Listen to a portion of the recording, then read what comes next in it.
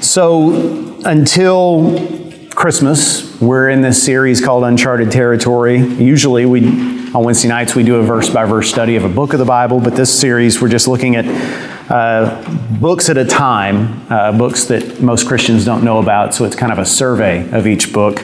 We won't read it, we won't read the whole thing, but give you a flavor of what it's about. So tonight we're looking at Zechariah. Zechariah is longer than most of these that we're studying, so we're going to take it in two parts. Tonight obviously is part one. But Zechariah is one of those books, so-called minor prophets, that a lot of folks just don't know what it's about, which is a shame because out of all the books in the Old Testament, this is one of the main ones that gives us information about the coming of Jesus and the prophecies that he fulfilled. So who was this guy Zechariah? Zechariah, like Ezekiel and Jeremiah, was a priest. His grandfather were priests. Zechariah was born in Babylon during the exile. His grandfather was the head of a priestly family in the year 538. And by the way, I gave you a little timeline there in case you need it, because there's a lot of dates, and these are key dates. In 538, when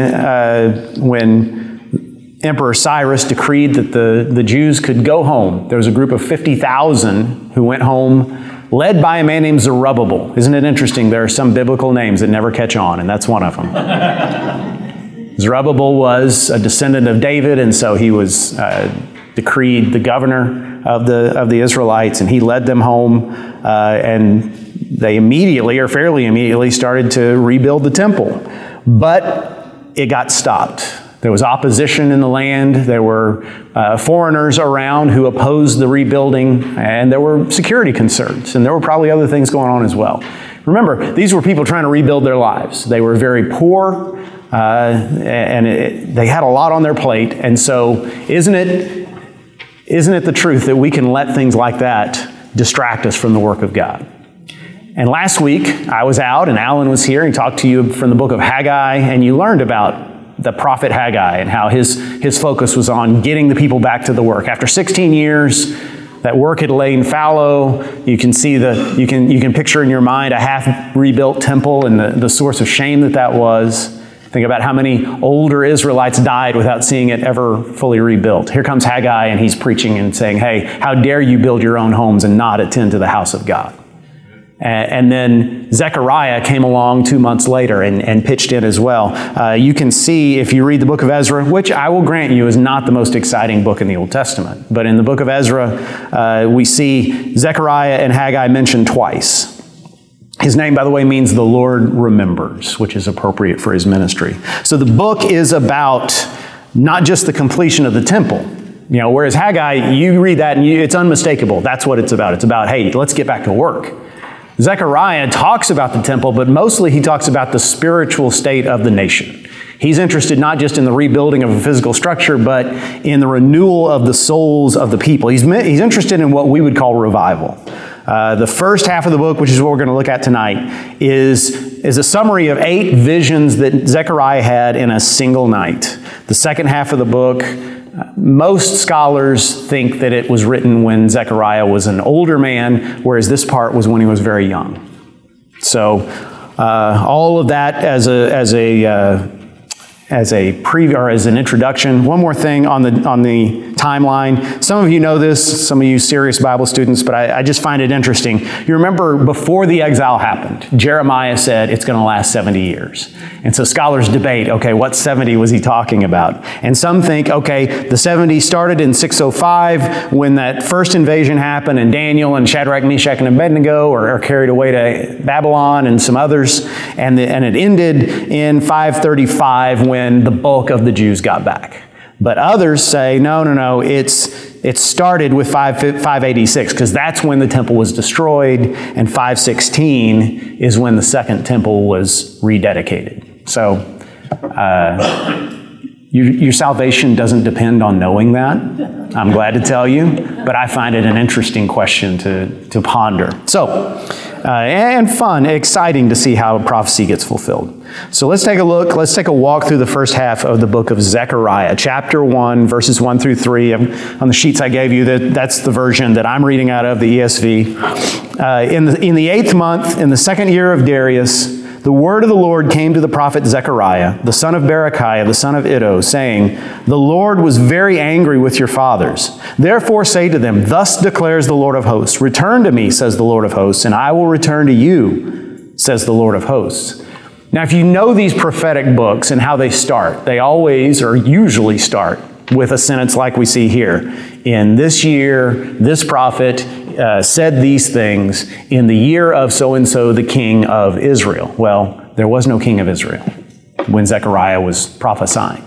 So instead, they date it by the reign of Darius, the Persian emperor, because he's the one who actually rules over Israel at this time. And if you're Jewish at that time, that's a source of pain to know we don't even have our own king. I mean, you and I can imagine. We don't even have 1/10 the amount of racial pride that a Jew would, and still, as Americans, it would stick in our craw to be able to have to say, we don't have a president anymore, we have an overlord in some other country.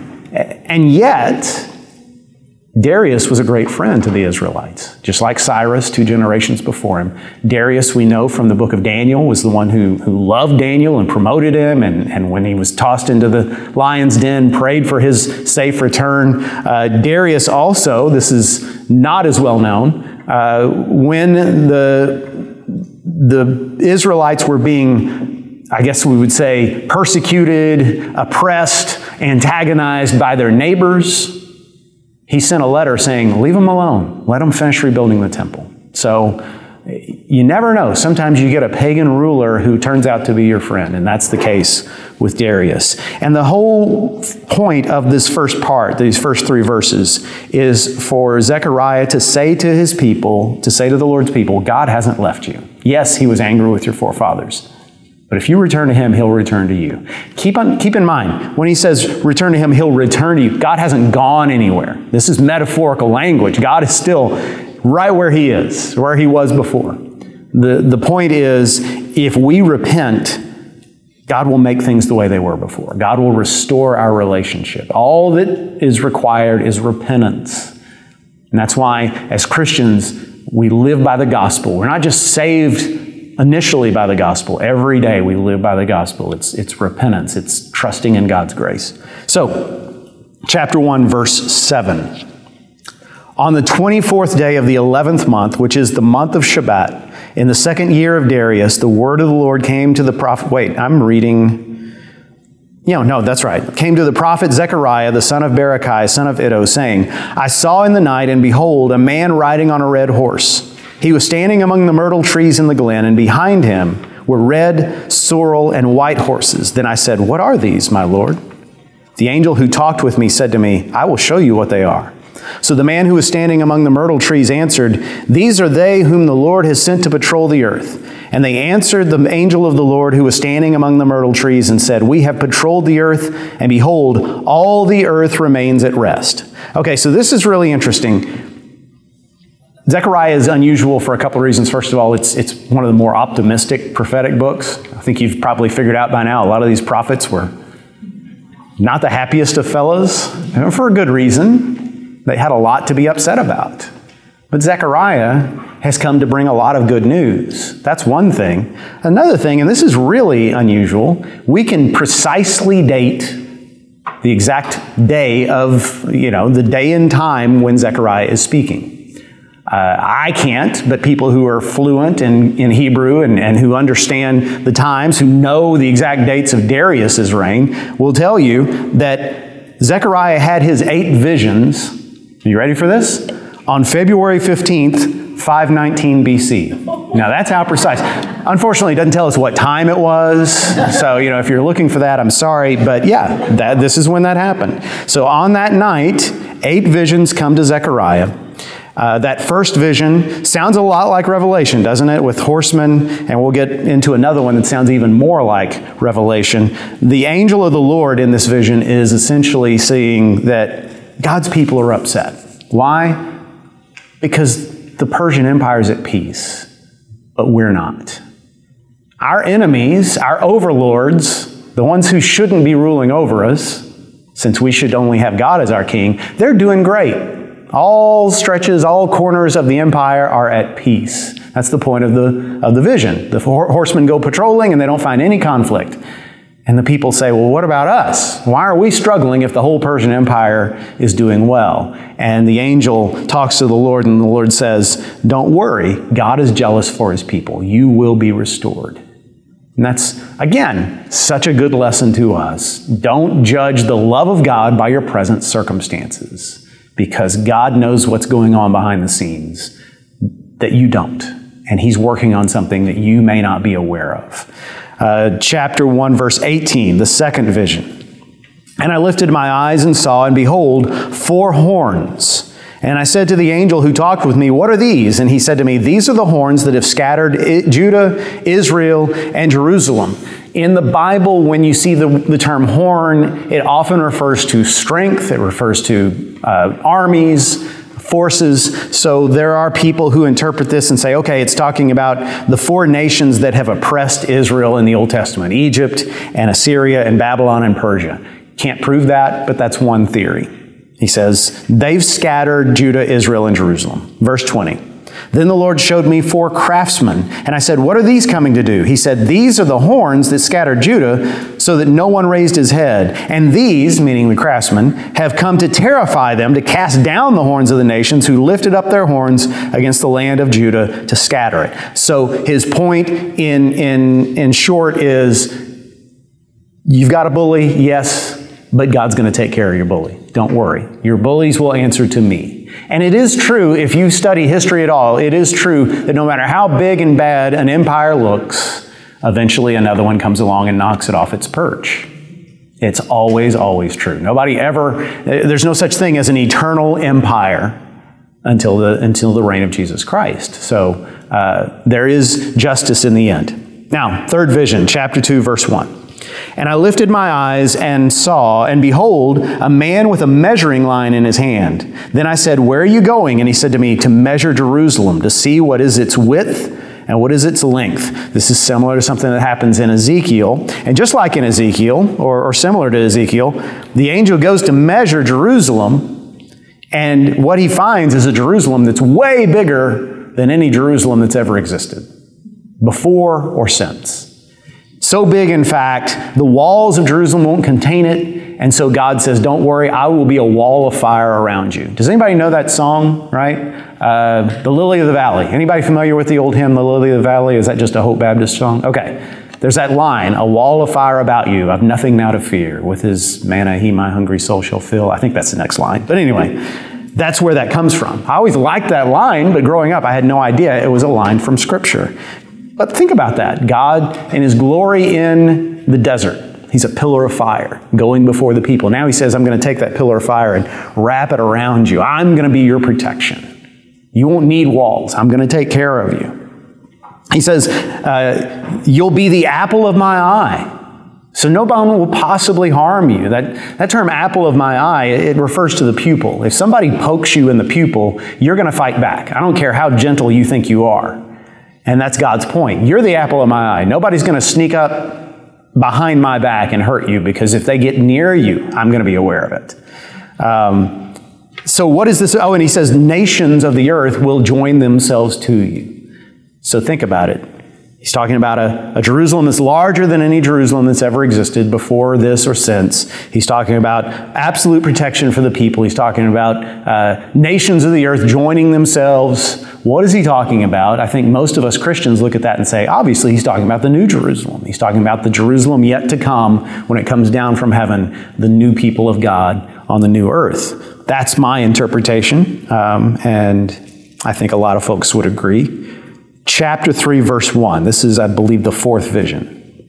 Then he showed me Joshua the high priest standing before the angel of the Lord, and Satan standing at his right hand to accuse him. So in this next vision, Zechariah sees the high priest of Israel. And he is standing in the temple, and he's wearing dirty garments, which is an abomination in and of itself. If you know the Old Testament, you know that the high priest had to wear garments that were especially for him. They were designed by God himself for a purpose. They were holy garments. Now he's wearing these filthy garments. And that represents the sin of Israel. What does a priest do? A priest represents God before the people and the people before God. He stands in the gap. He stands between.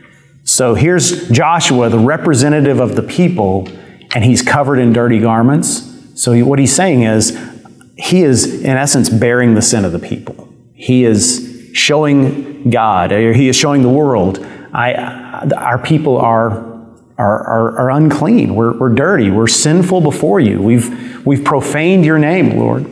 And there's Satan standing at his right hand accusing. You know, that's what the name Satan means, right? It's the enemy. He's the accuser. He's the accuser of God's people. But here's the great thing about the story.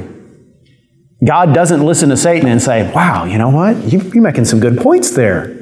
I never knew how bad my people were. Man, now that you mention it, I think I'm going to get rid of them and get me some new people. Instead, God says, tell you what we do. Let's take these dirty clothes off of him and put clean clothes on him. Let's put a nice clean hat, a nice clean turban on him. Let's make him righteous again.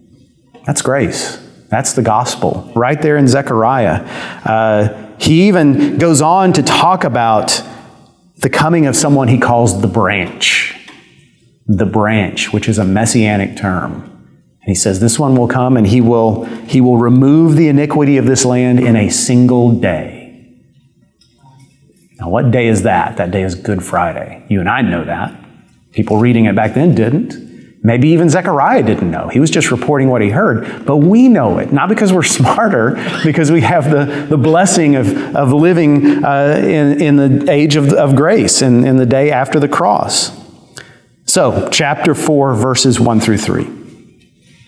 And the angel who talked with me came again and woke me, like a man who is awakened out of his sleep. So, in the midst of all these visions, he's managed to go to sleep, and God's like, no, I'm not done with you.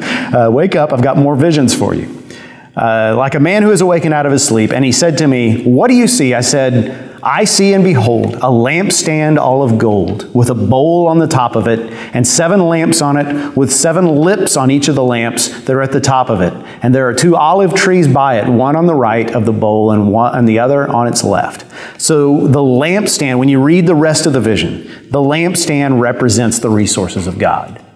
God's power, God's blessing being poured out upon the nation. The 2 olive trees, he goes on to reveal, are Zerubbabel, the governor, so the political leader of the country, and Joshua, the high priest, so the religious leader. You know, in Israel, those positions are kind of fluid. You know, as a king or as a political leader of Israel, it's the only nation in the whole history of the world that had an actual covenant with God. America can't say that. No other country can say that, not even modern Israel. So God's message is, I've given you everything you need. You will have enough. And I think this relates specifically to the rebuilding of the temple. Don't worry. Don't worry. You look at that half rebuilt temple and you get discouraged. I'm going to provide. All you got to do is do the work, and I will make sure you have enough. But it applies to us as well. That same kind of promise. God is the same God. He goes on to say, you'll do it not by might, not by power, but by my Spirit. Anybody ever heard those words? Yeah, this is where that comes from. And that's what we rely on, by the Spirit of God, not by our own strength. All right, this next one, chapter 5, 1 through 2. Again, I lifted my eyes and saw, and behold, a flying scroll. And he said to me, what do you see? I answered, I see a flying scroll. Its length is 20 cubits, and its width 10 cubits. That's 60 feet long and 30 feet wide. It's a scroll of the law of God. So what it's talking about is, my people, this is not about the Gentiles. This is not about the nations. This is not about unbelievers. My people have forgotten what my word says. My people are living by their own common sense, their own street smarts. They're no longer living by my word. So I'm sending this copy of the law flying through the midst of them, 60 feet long and 30 feet wide, so they'll look up and go, oh, that's what we're supposed to be doing. It's a really vivid image of God saying, do I need to burn it into your forehead? You know, do I need to shout it at you? The word is right there for you. You were taught it as children. Your rabbis still teach it in the synagogues if you have wisdom enough to go. The word is right there, so listen. And the whole point is not just that the word is there, but that punishment is coming when we ignore it. Again, I need to emphasize this. We hear stuff like this, and our first thought is, yeah, I was watching on the news, and there's these people, and they believe this weird stuff, and they're doing all these awful things, and did you hear what that movie star said, and did you hear what that politician said? And God's like, wait, yeah, they're lost. They're acting like lost people. Yeah, leave them. But why are you not listening to my word? Consistently through the scriptures, God always says, let me deal with the pagans. Let me judge them. Are you following the word of God? And if you don't, then you'll reap what you sow. And think about the grace of that. We don't think of it as being gracious. We think, well, grace would be God getting me off the hook.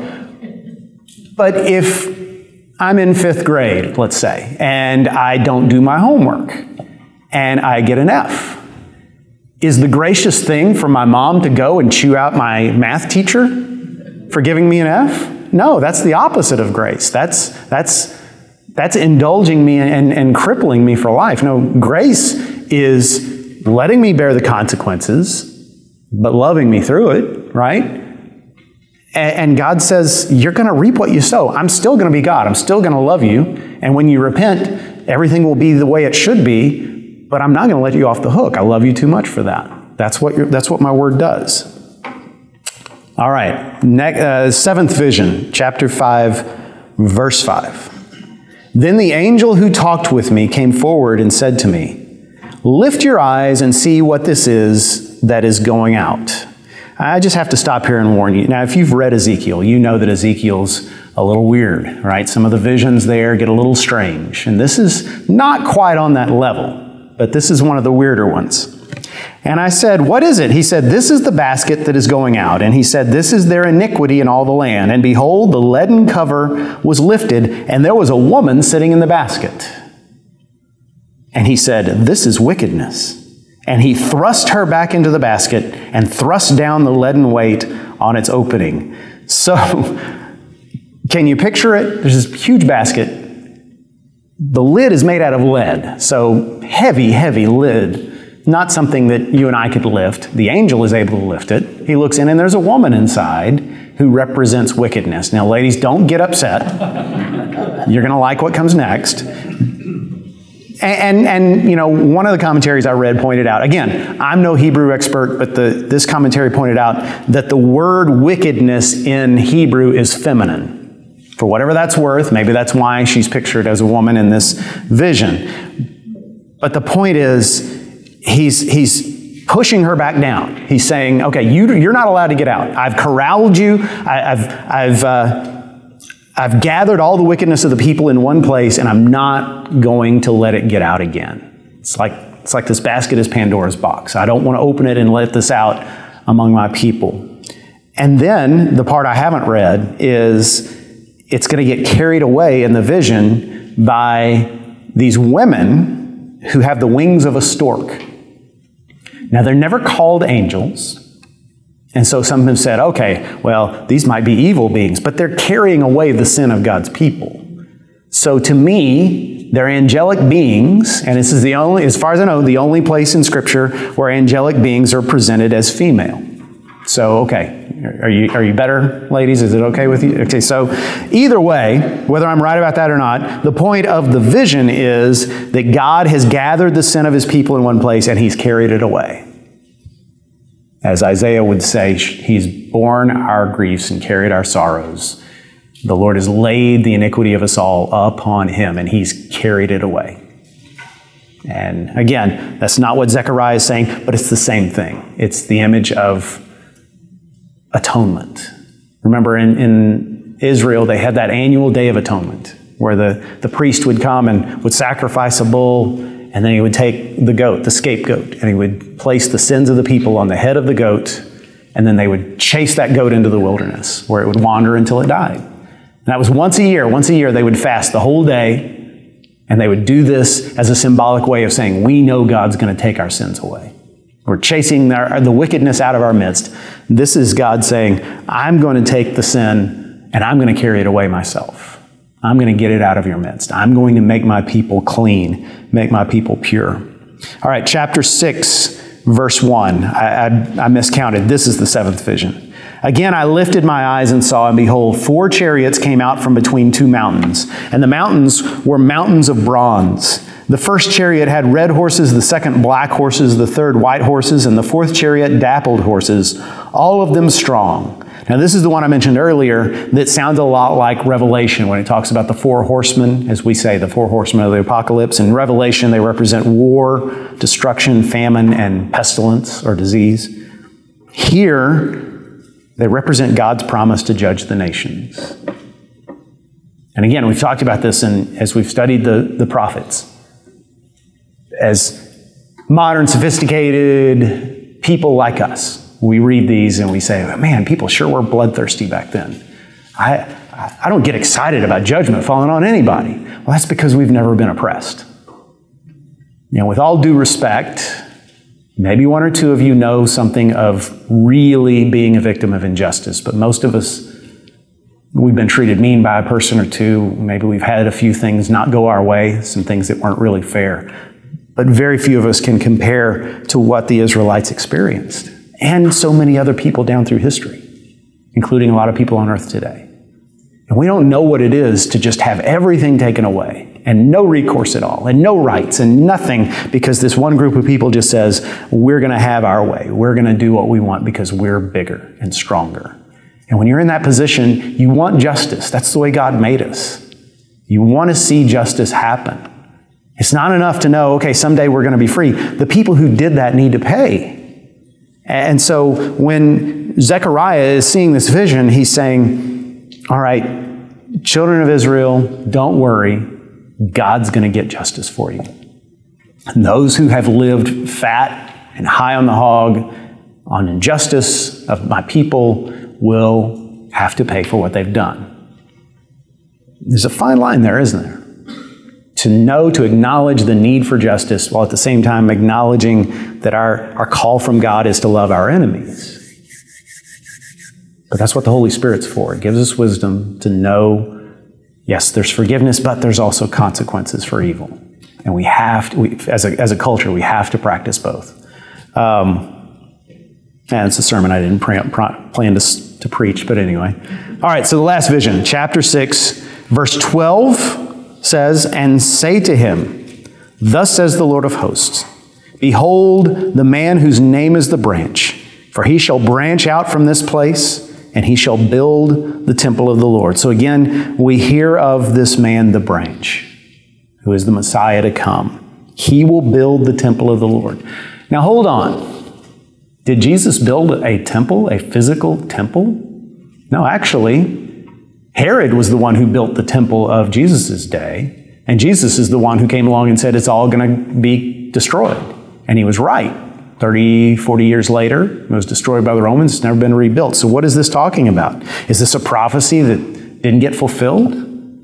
Well, if you read the New Testament, you realize the temple Jesus built and is continuing to build is us. It's us.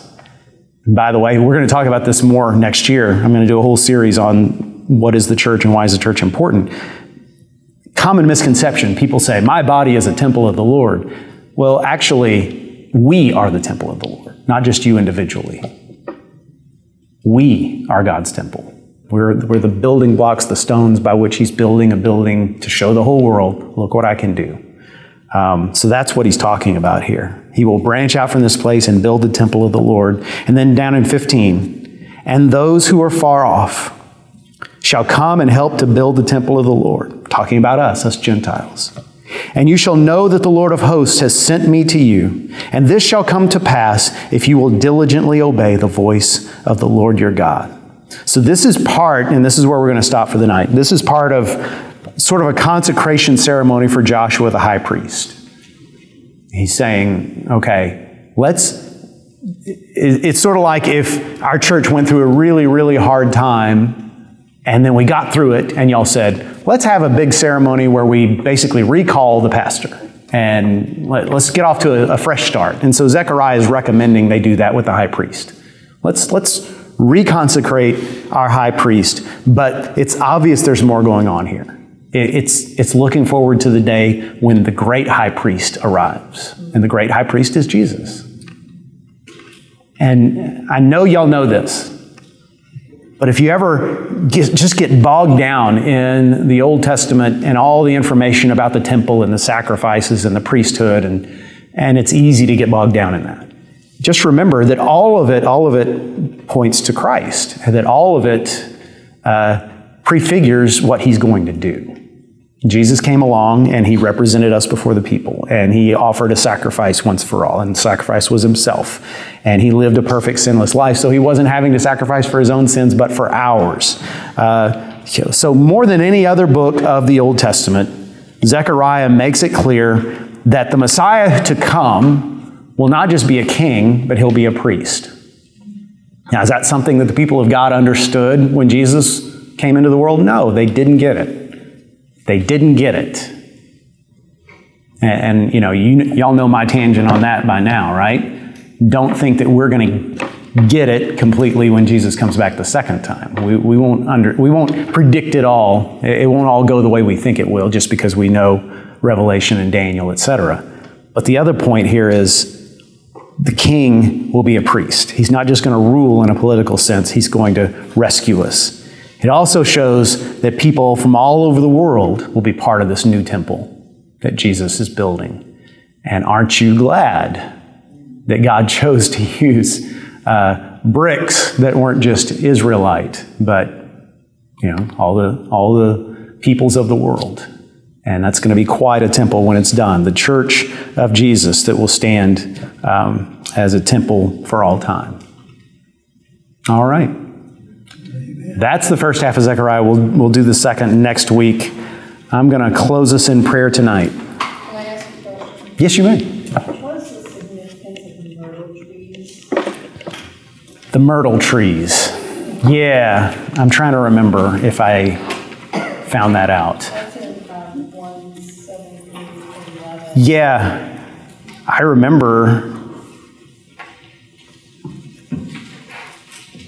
Yeah. I remember reading it. I don't remember if there's a likely theory on what that represents. The Bible talks about the trees of Lebanon.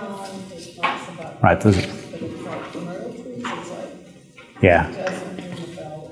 Yeah. Me either. Me either. Was this Joshua as in Moses? No. This is much, much later. Oh, that's what I thought. Yeah. Joshua's a really popular name. Oh, like John. Yeah. Now there's many centuries later. I'm 1 for 2. Any other questions? All right, I'll close this in prayer. Heavenly Father, thank you for your word. I pray that your Holy Spirit would just burn it into our minds and just give us a hunger for more of it, but also, Lord, teach us to obey it and to grow in love for you. Let us not just fill our minds with knowledge, but to change our lives in obedience to it. Lord, we pray all these things in the name of Jesus. Thank you for the gospel. Amen.